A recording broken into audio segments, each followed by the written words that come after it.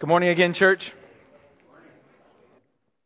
All right, if you have a Bible, please open it to John chapter 4. John chapter 4. Everyone worships. Everyone. The religious and the irreligious. The secular and the spiritual. Both worship. Everyone places ultimate value on something, which in turn guides our thoughts, informs our decision making, and shapes our desires. The issue is not if we worship, but who, what, and how we worship. Let me ask you a rhetorical question to think over a minute. What do you think about when you hear the term worship? I think often what comes to mind, and is right, are many activities that we do. Maybe what we're doing this morning here as a church. And you would be right. What I want to challenge you to think about this morning is that before worship is ever an activity, worship is our identity. God created us this way. We don't just worship on Sunday. We worship our way through every day of life. We all attach our identity, our sense of well-being, purpose, and meaning to something. We're always serving something. We're always in pursuit of something. We're always worshipers. Now, last week we began our DNA series intended to really help us focus on what we believe are the basics of our ministry.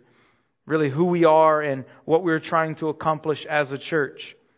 We began in Matthew 5 by unpacking our mission statement, which states, we exist to glorify God by declaring the gospel of Jesus Christ through our lives together. We noted 3 important clauses which comprise our mission statement. We said there is an aim, the glory of God. There's a means of accomplishing this aim, declaring the gospel of Jesus Christ. And then we talked about there is a vehicle, the church, or our lives together. So we exist to glorify God by declaring the gospel of Jesus Christ through our lives together. All right. We then looked at 3 really foundational beliefs we addressed by way of application of last week's sermon, which undergird our mission statement. We said, number 1, we believe the hope for San Diego and the nations is the gospel of Jesus Christ. We said, number 2, we believe God's primary means of making His gospel known in the world is through the local church. And we said belief number 3, or conviction number 3, is our task, or our mission as the Hill is making disciples. Okay, and what I said last week, and will continue now, is that the next 3 weeks, this morning and the next 2 weeks, we want to really focus our attention on defining a disciple from the Gospel of John. If we're called to make disciples as the Hill, then we should probably be in agreement as to what or who a disciple is. And worship, I want to say this morning, worship is foundational to discipleship. Maybe we can say worship is the foundational question of a disciple. A disciple is someone who, we said, learns from Jesus to live like Jesus. Someone who conforms his or her life to Jesus. And when we trace the Gospel of John, we find 3 complementary perspectives on what it means to follow Jesus, patterned after Jesus Himself. What we see, I think, is that a disciple is a worshiper, John chapter 4, a servant, John chapter 13, and a witness, John chapter 17. We're going to be focusing obviously on the first mark this morning. So at the Hill, we understand that Christianity, this is important. We understand Christianity to be defined not just by a relationship. It is that. We understand it to be defined by relationships. Relationship with God, with one another, and with the world. So this morning we're going to begin unpacking our first mark of a disciple, a devoted worshiper, which informs our relationship to God. A disciple is first and foremost a worshiper.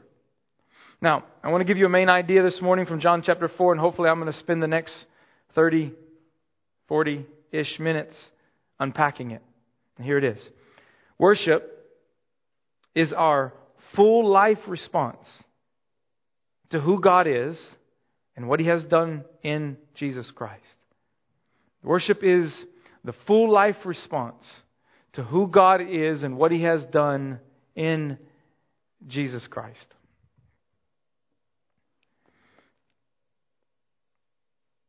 Now, my sermon text this morning is really going to focus on verses 16 down to verse 26, but to understand the context, I'm going to begin reading from verse 1 and read all the way down to verse 26 here.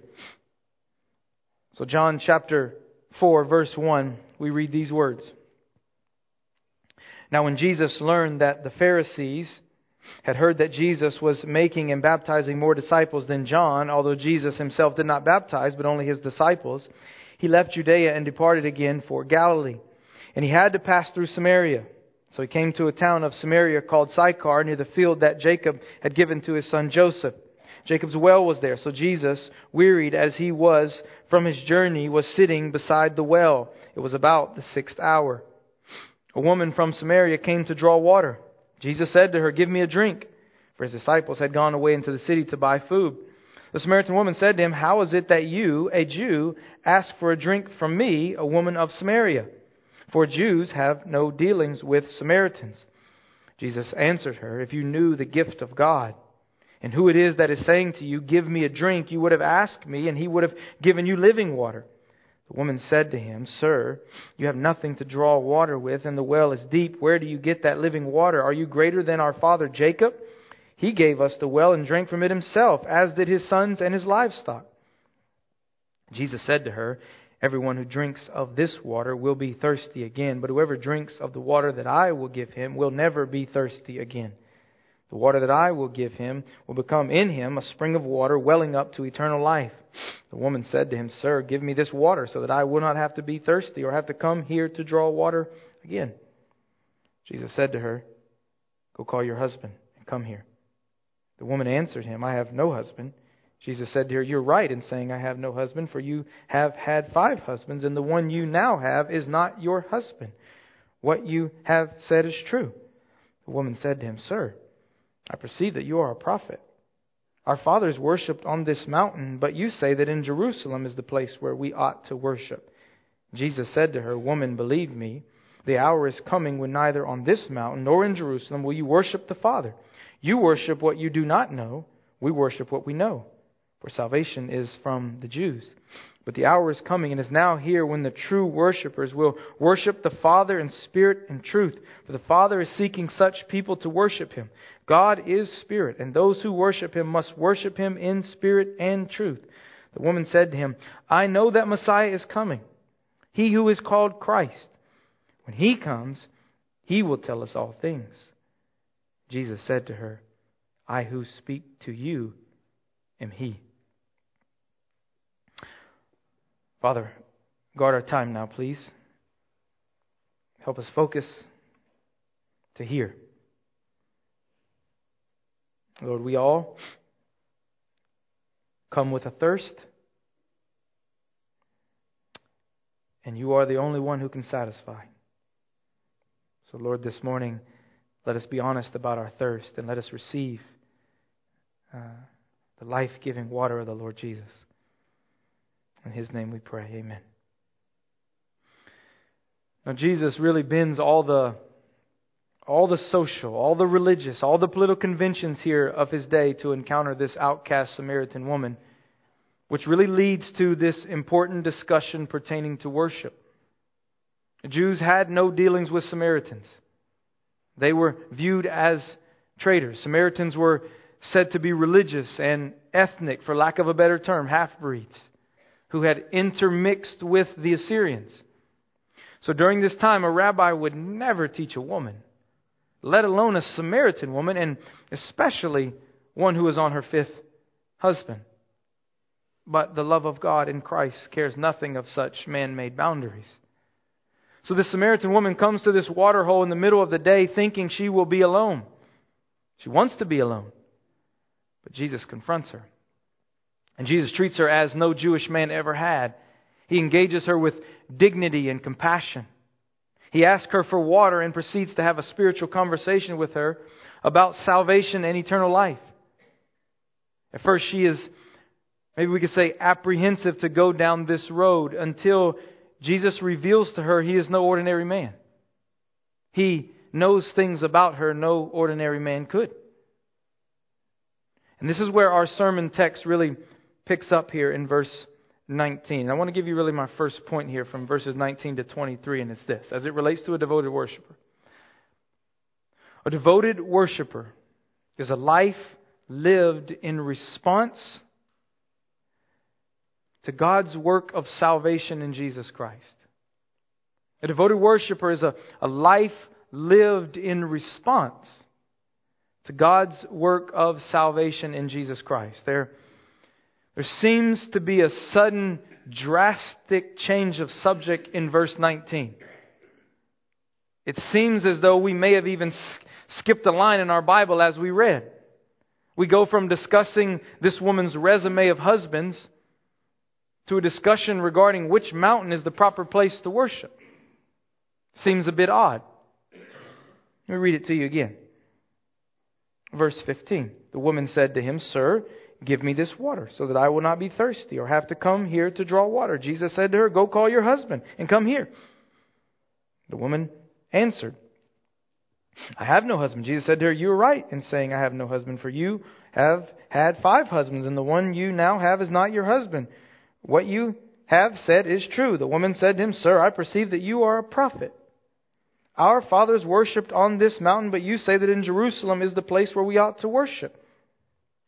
Now, maybe she switches the subject from her marital status to worship to detract from Jesus' question, to detract from the sin question she finds embarrassing. That's possible. But I believe there's something more here. I believe based upon Jesus' response to this woman and her knowledge of her past, she really does believe him to be some sort of Jewish prophet. And no doubt she's convicted of her sin. So she wants to know about worship. So she poses not just a theological question, she poses the theological question which defines the deep and long division between Jews and Samaritans concerning worship. The Samaritans had developed their own religious heritage based solely on the first 5 books of the Old Testament. They rejected everything else. So they rejected God's instruction for Solomon to build the temple in Jerusalem. They understood Mount Gerizim as the proper place of worship, not Jerusalem. And this had been and still was a contentious dividing issue among the Jews and Samaritans. So her question, I believe, is an honest one. But yet, as Jesus makes clear, it's a wrong one. Her question regarding worship deals with location.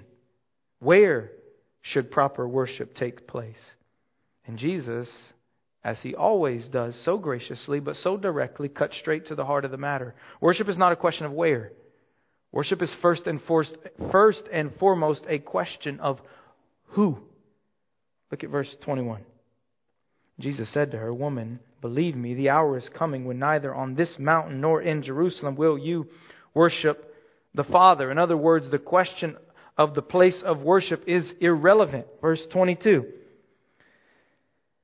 "You worship what you do not know. We worship what we know, for salvation is from the Jews."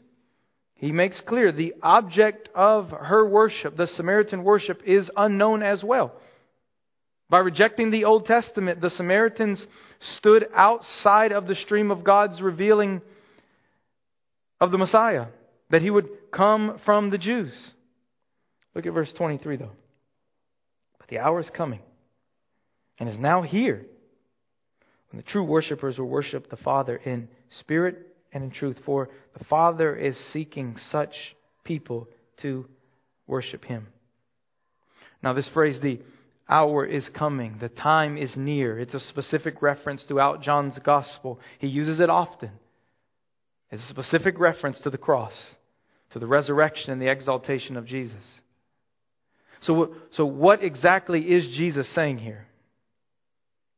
Jesus is saying there is an event about to take place. It's already began to take place. Namely, His life, His death for sin, His resurrection, His ascension into heaven, which will end the argument surrounding geography and worship. True worship is dependent upon an event and a person, namely Jesus Christ and the good news of the gospel.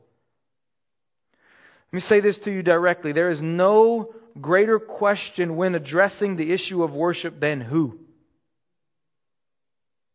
Proper worship begins by you knowing who you are worshiping. True worship only takes place when we worship God for who He is. And we know who God is by how He has revealed Himself in redemptive history. And what Jesus is alluding to in verse 21 is that this woman is that the climax of God's revelation, the means of true worship, is bound up in His person and His work in the gospel. Look, worship is ultimately a value question. What value, what worth do you ascribe to Jesus? That's the worship question. Do you recognize the incomparable value of what Jesus has done for you upon the cross? The God who created this world by the breath of His power. The God we began with in Psalm 24. The God who is in the heavens and does all that He pleases. That He has looked upon our helpless state and acted by His grace and for our salvation. Due to our sin, we are separated from the Father. We're unable to truly worship and enjoy Him. But Jesus has come and died in our place as the payment for our sin, reconciling us to the Father, restoring our relationship to Him and to one another, and then empowering us by the Holy Spirit to truly worship.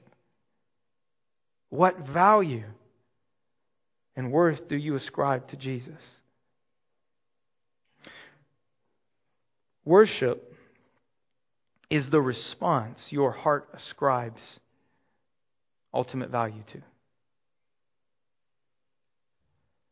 So the question we have to be honest about this morning and reflective about is, what is that for you? What do you ascribe ultimate value to? Is it comfort? Is it financial security? Is it success? Is it being liked and accepted? Is it gaining power? Is it a relationship? If I can just get married, if I could just get divorced, what do you value most? Because what you value most, you will live for. Say it this way. What you value most, you do live for. That is what informs your desires. That is what dominates your worship.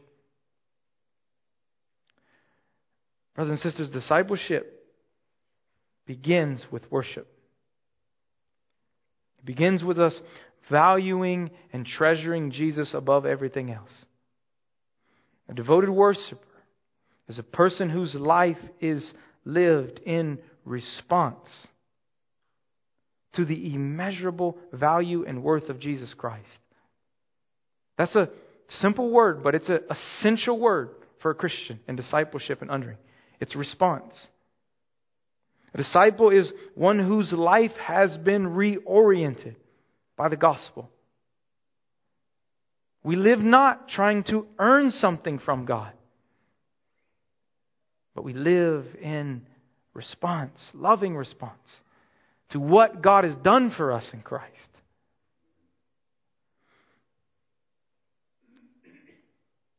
Secondly, So a devoted worshiper is first a life lived in response to what God has done for us. Secondly, a devoted worshiper is a life which is Spirit-led and Word-centered. We see this in verses 23 and 24. I already read them. I can read them again. Jesus doesn't just leave worship, though, in the realm of the who, right? He also addresses the how. Verse 23. But the hour is coming and is now here when the true worshipers will worship the Father in spirit and truth. For the Father is seeking such people to worship Him. God is Spirit, and those who worship Him must worship in spirit and truth. The Gospel of John has 3 must statements. You might want to write these down, and it could be a good time for you to study and figure out how they hang together.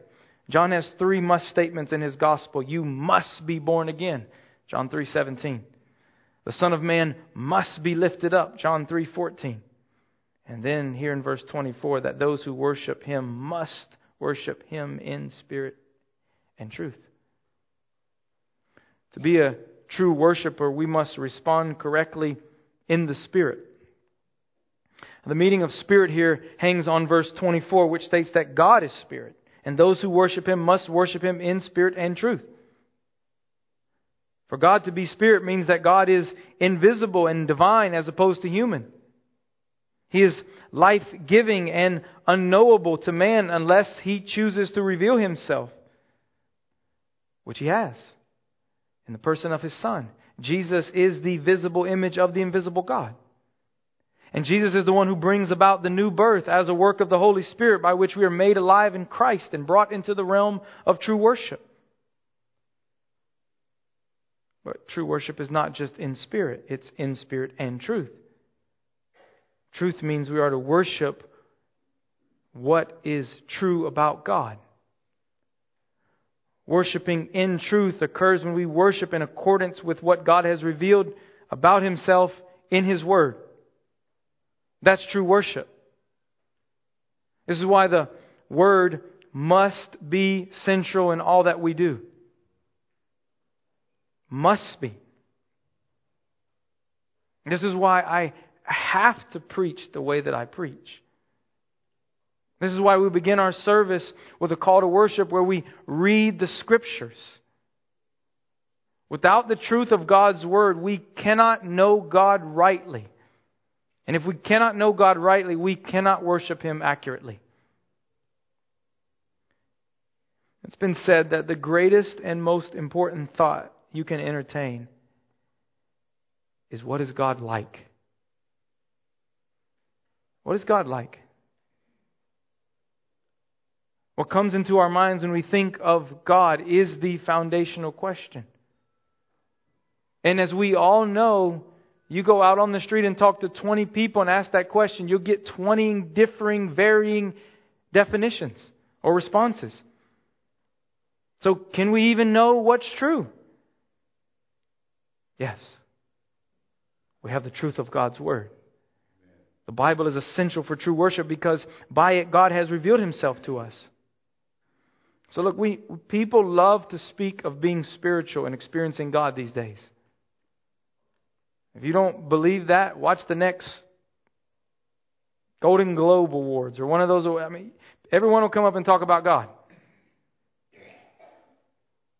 But if you listen closely, this is often done based upon or by way of one's own terms. People are quick today to design their own religion and God they can worship. And let's be honest, even so-called Christians fall into this. I don't like that part of the Bible. That can't be true. There's no way that fits with where we are today. I don't like what it says about this or that. But when this takes place, the possibility of true worship is out the window. It's gone. You cannot be worshiping. I want you to hear this. This is important. You cannot be worshiping a living God at this point. To design a God that fits you and throw out what you don't like is to create something. I want to say someone, but I'm going to say something that can never disagree with you, that can never challenge you, that you can never be wrong towards. Isn't that what it means to be God? He's other than us. It is to create a cardboard cutout which, if you want to know the truth, begins up looking more like us than the God of Christianity. You know, we often read the Old Testament, we often read ancient history and see the crafted images and idols and think, man, they just didn't know better. That's what we're told today, right? We're a modern society. That's why we don't do that. Let me be very clear with you.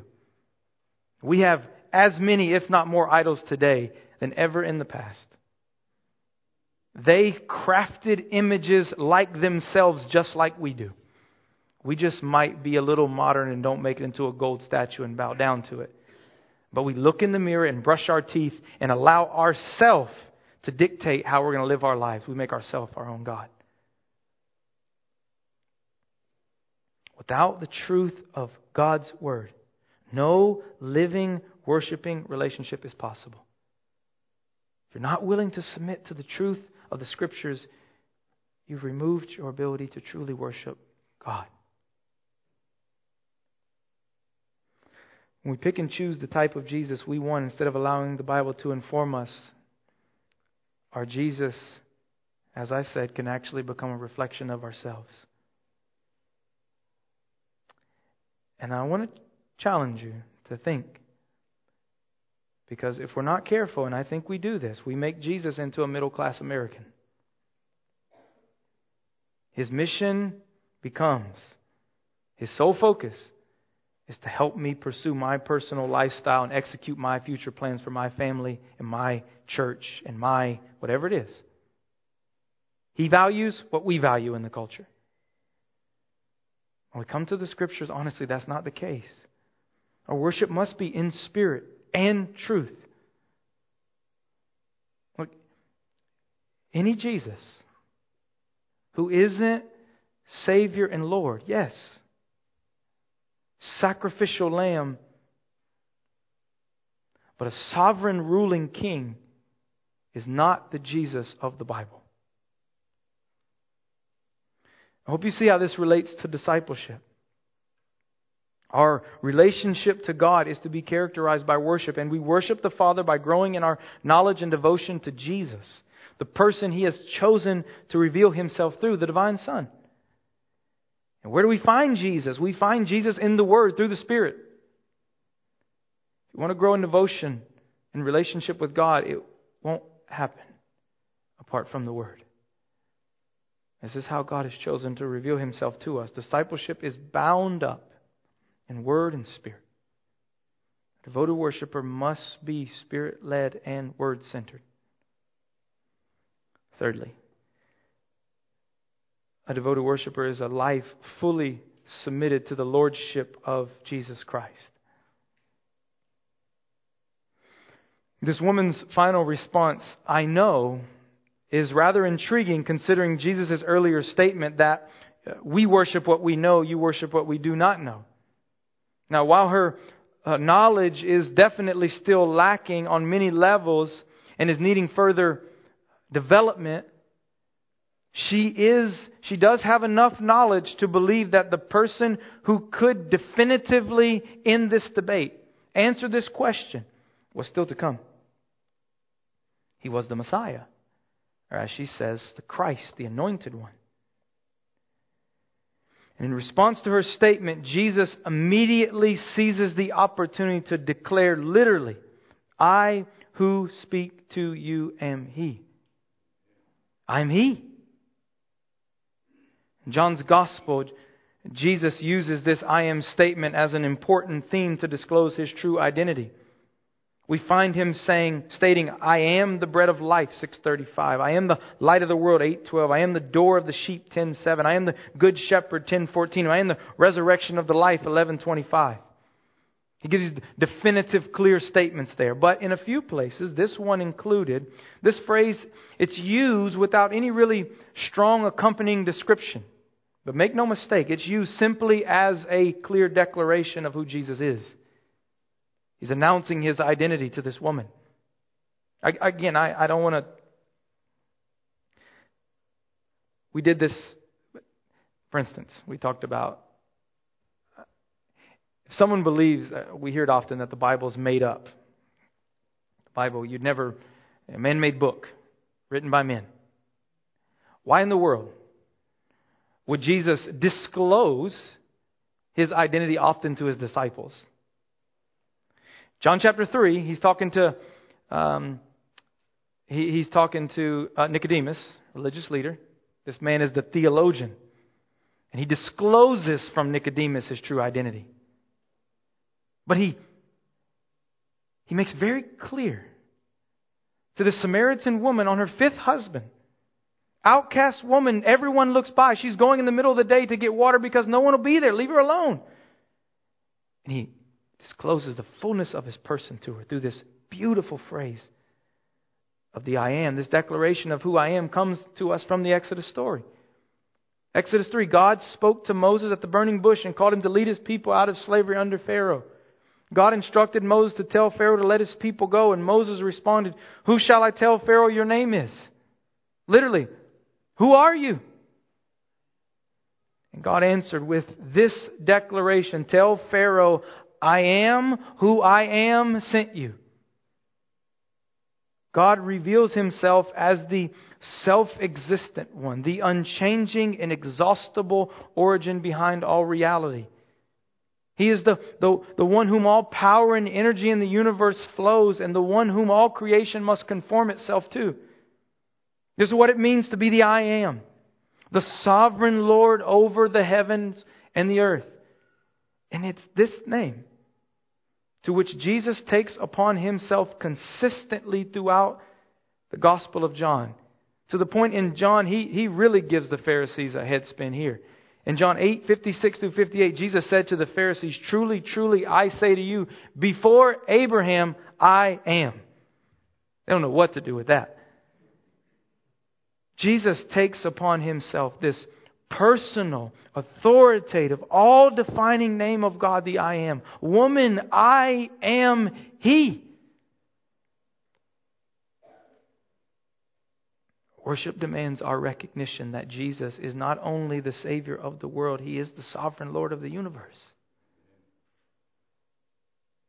There's only one right response to a sovereign, good, loving Lord.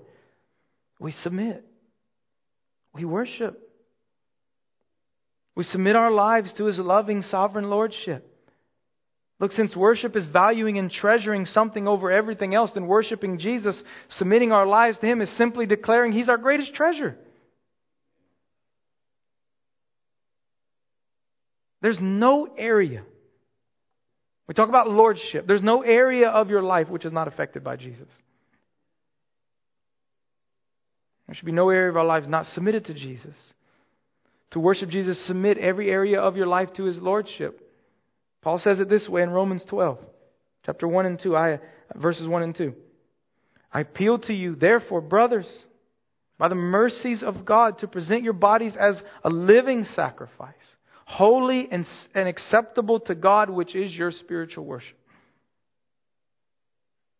That's what it means to become a Christian. You've heard me say this before.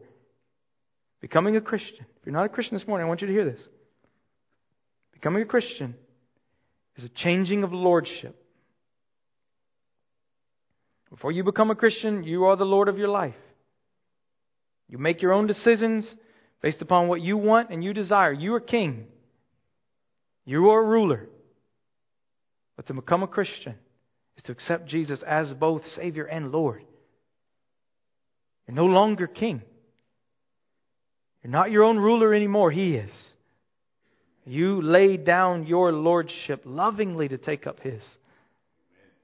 You worship Him. But here's a thought I want us to take a little deeper.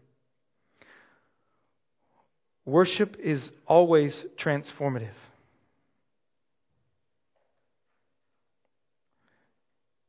We have to see this as it relates to discipleship. Worship transforms.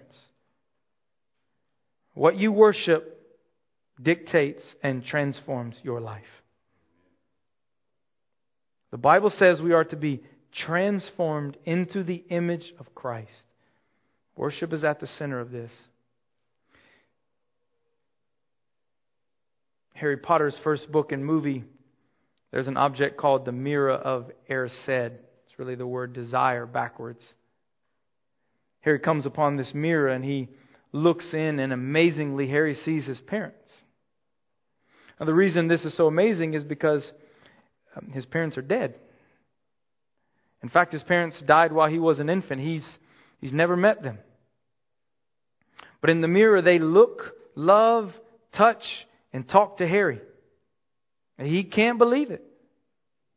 He's so excited he runs to get his friend Ron, who is sleeping, and he forces him to get up and says, "Come, see for yourself." Thinking Ron's going to see his parents, Harry tells him to look in, but instead Ron looks in and says, "Wow, I look great. Look at me. I'm a sports champion. I'm head of my school." Harry can't figure it out. He's like, "What the heck's going on with this mirror?" But then Harry's mentor comes and explains how the mirror shows the deepest and most desperate desire of one's heart. But then his mentor makes a very important statement concerning the transformative nature of worship, I believe. He says, we must get rid of this mirror because people waste away before it. They waste away glaring into it. What's he saying? He's saying that our desires, our wants, those things that we worship, they control us. Whatever controls you is your Lord. Whatever controls your life is your Lord. The person who lives for money is controlled by money. The person who lives for acceptance is controlled by the people he or she seeks to please. The person who lives for success will do whatever it takes to be successful. The person who lives for their own image will do whatever it takes to turn the eyeballs of others. You are controlled by the Lord of your life. And you know the next question. Who is your Lord? That's the fundamental question regarding discipleship. When you get to the bottom of it, I think that's it. That's the fundamental question regarding discipleship because it's the fundamental question concerning your worship. Discipleship is the process of surrendering more and more of your life over to the Lordship of Jesus. This is worship. Jesus is the only one worthy of your deepest desires, your worship. He is the only sovereign Lord of the universe. Is He the sovereign Lord of your life? Paul said we present our bodies, our lives as a living sacrifice to God, which is our worship. So our lives as disciples are to be living sacrifices to God. So as Christians, every area of our life is under this umbrella of worship. Because every area of your life is under God's Lordship. Singleness, marriage, school, parenting, career, retirement, finances, and future are all under the banner of the Lord Jesus. Therefore, they're all a worship question. Issues in our marriage come down to a worship question. What's in your heart?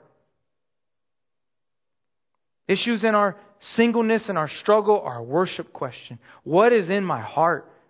Why am I seeking the wrong thing and doing the wrong thing, responding the wrong way? I'm driven by the wrong thing. Your time, talents, and your treasure are all a worship issue. A devoted worshiper is a life fully submitted to the Lordship of Christ. Look, in closing, I just want to come back to that question regarding what comes to your mind when you think of worship. And I hopefully at least today you can walk away with, yes, we should think about activity when we think about worship. But I want you to leave today thinking about worship as your identity. God made you a worshiper. He made us to worship and enjoy Him. Therefore, when we don't do that, we're worshiping an idol. Worship is inevitable. It's not a question of do we worship, but what do we worship? Or really, who are we worshiping? It's a question of, is Christ the greatest treasure in your life? Is He the greatest treasure in my life? Is He the one we understand to be of most value? And that's the heart of discipleship. You want to follow Jesus? You want to lay down? We read those passages, right, where Jesus says, come follow me, take up your cross and follow me, lay down your life, and we just spit those out as Christians. Listen to what He's saying. He better be worth it. Somebody else comes up to me and says, lay down your life and follow me, and you do it, you're going to say, you're an idiot. Why would you do that? It's because He's the Lord Jesus. He's the greatest treasure. He's the end of all of our desires. He's the fullness of all our satisfaction.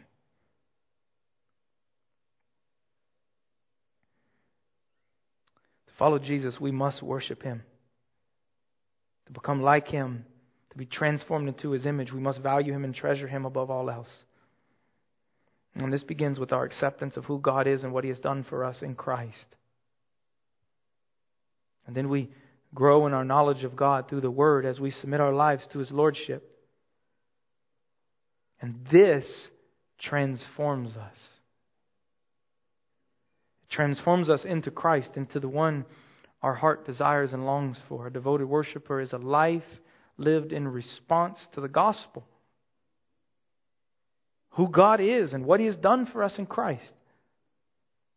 A devoted worshiper is Spirit-led, word-centered. I said this before. You'll never enter the kingdom without thinking. Christianity is a thinking man's religion. You don't close your eyes and jump off a cliff. I don't care how many times you hear that. You must think to enter the kingdom. But let me say it to you even again in a different way. While you must think to enter the kingdom, you will never think your way into the kingdom. You must submit to the Lordship of Christ in spirit and in truth. It requires your heart. It requires the truth of God's Word. You know who He is, but then it requires your submission of your will to Him. The devoted worshiper understands all of life to be under the banner of the Lordship of Christ. We understand nothing of our life is to be outside of the realm of worship. No area of life is outside of worship. Because worship is the full life response to who God is and what He has done for us in Christ. I want to end maybe a bit differently this morning, and I'm going to end in prayer, but after I pray, the worship team can come up, but I just want to pause maybe and maybe give us a 45-second to a minute time of reflection this morning. And I don't know, well, for you, but these are big questions that I threw out today, tough questions. What do I ultimately want? That's a big question. What do I ultimately desire most? What is it that ultimately guides my thoughts, informs my decision making, and shapes my heart? Who or what honestly is the Lord of my life? Those are big questions. I want to give you time to reflect upon those. Be honest about those. And be able to respond the way the Lord calls you. If we're honest, we need to repent. Forgive us, Lord, for making lesser things the Lord of our life. Restore us again, Lord, by the power of the gospel, as we know He will do. He's faithful to do. and cause us again to see the treasure and the richness of who God is in the gospel. That's where we find the riches. Let me pray, and then we'll pause for a minute and reflect before we sing.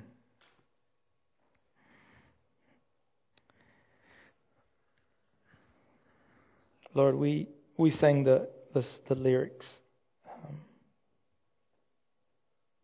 Lord, I need you. Every hour I need you.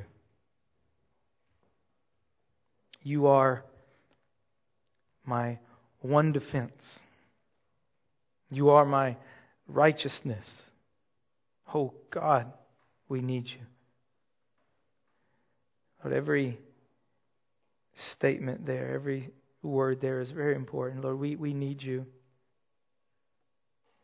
Lord, I pray this morning to begin with, for anyone in this room who does not know you, who's wrestling with the question of Christ, Lord, that you would not allow them to run from probing questions that's opening their heart.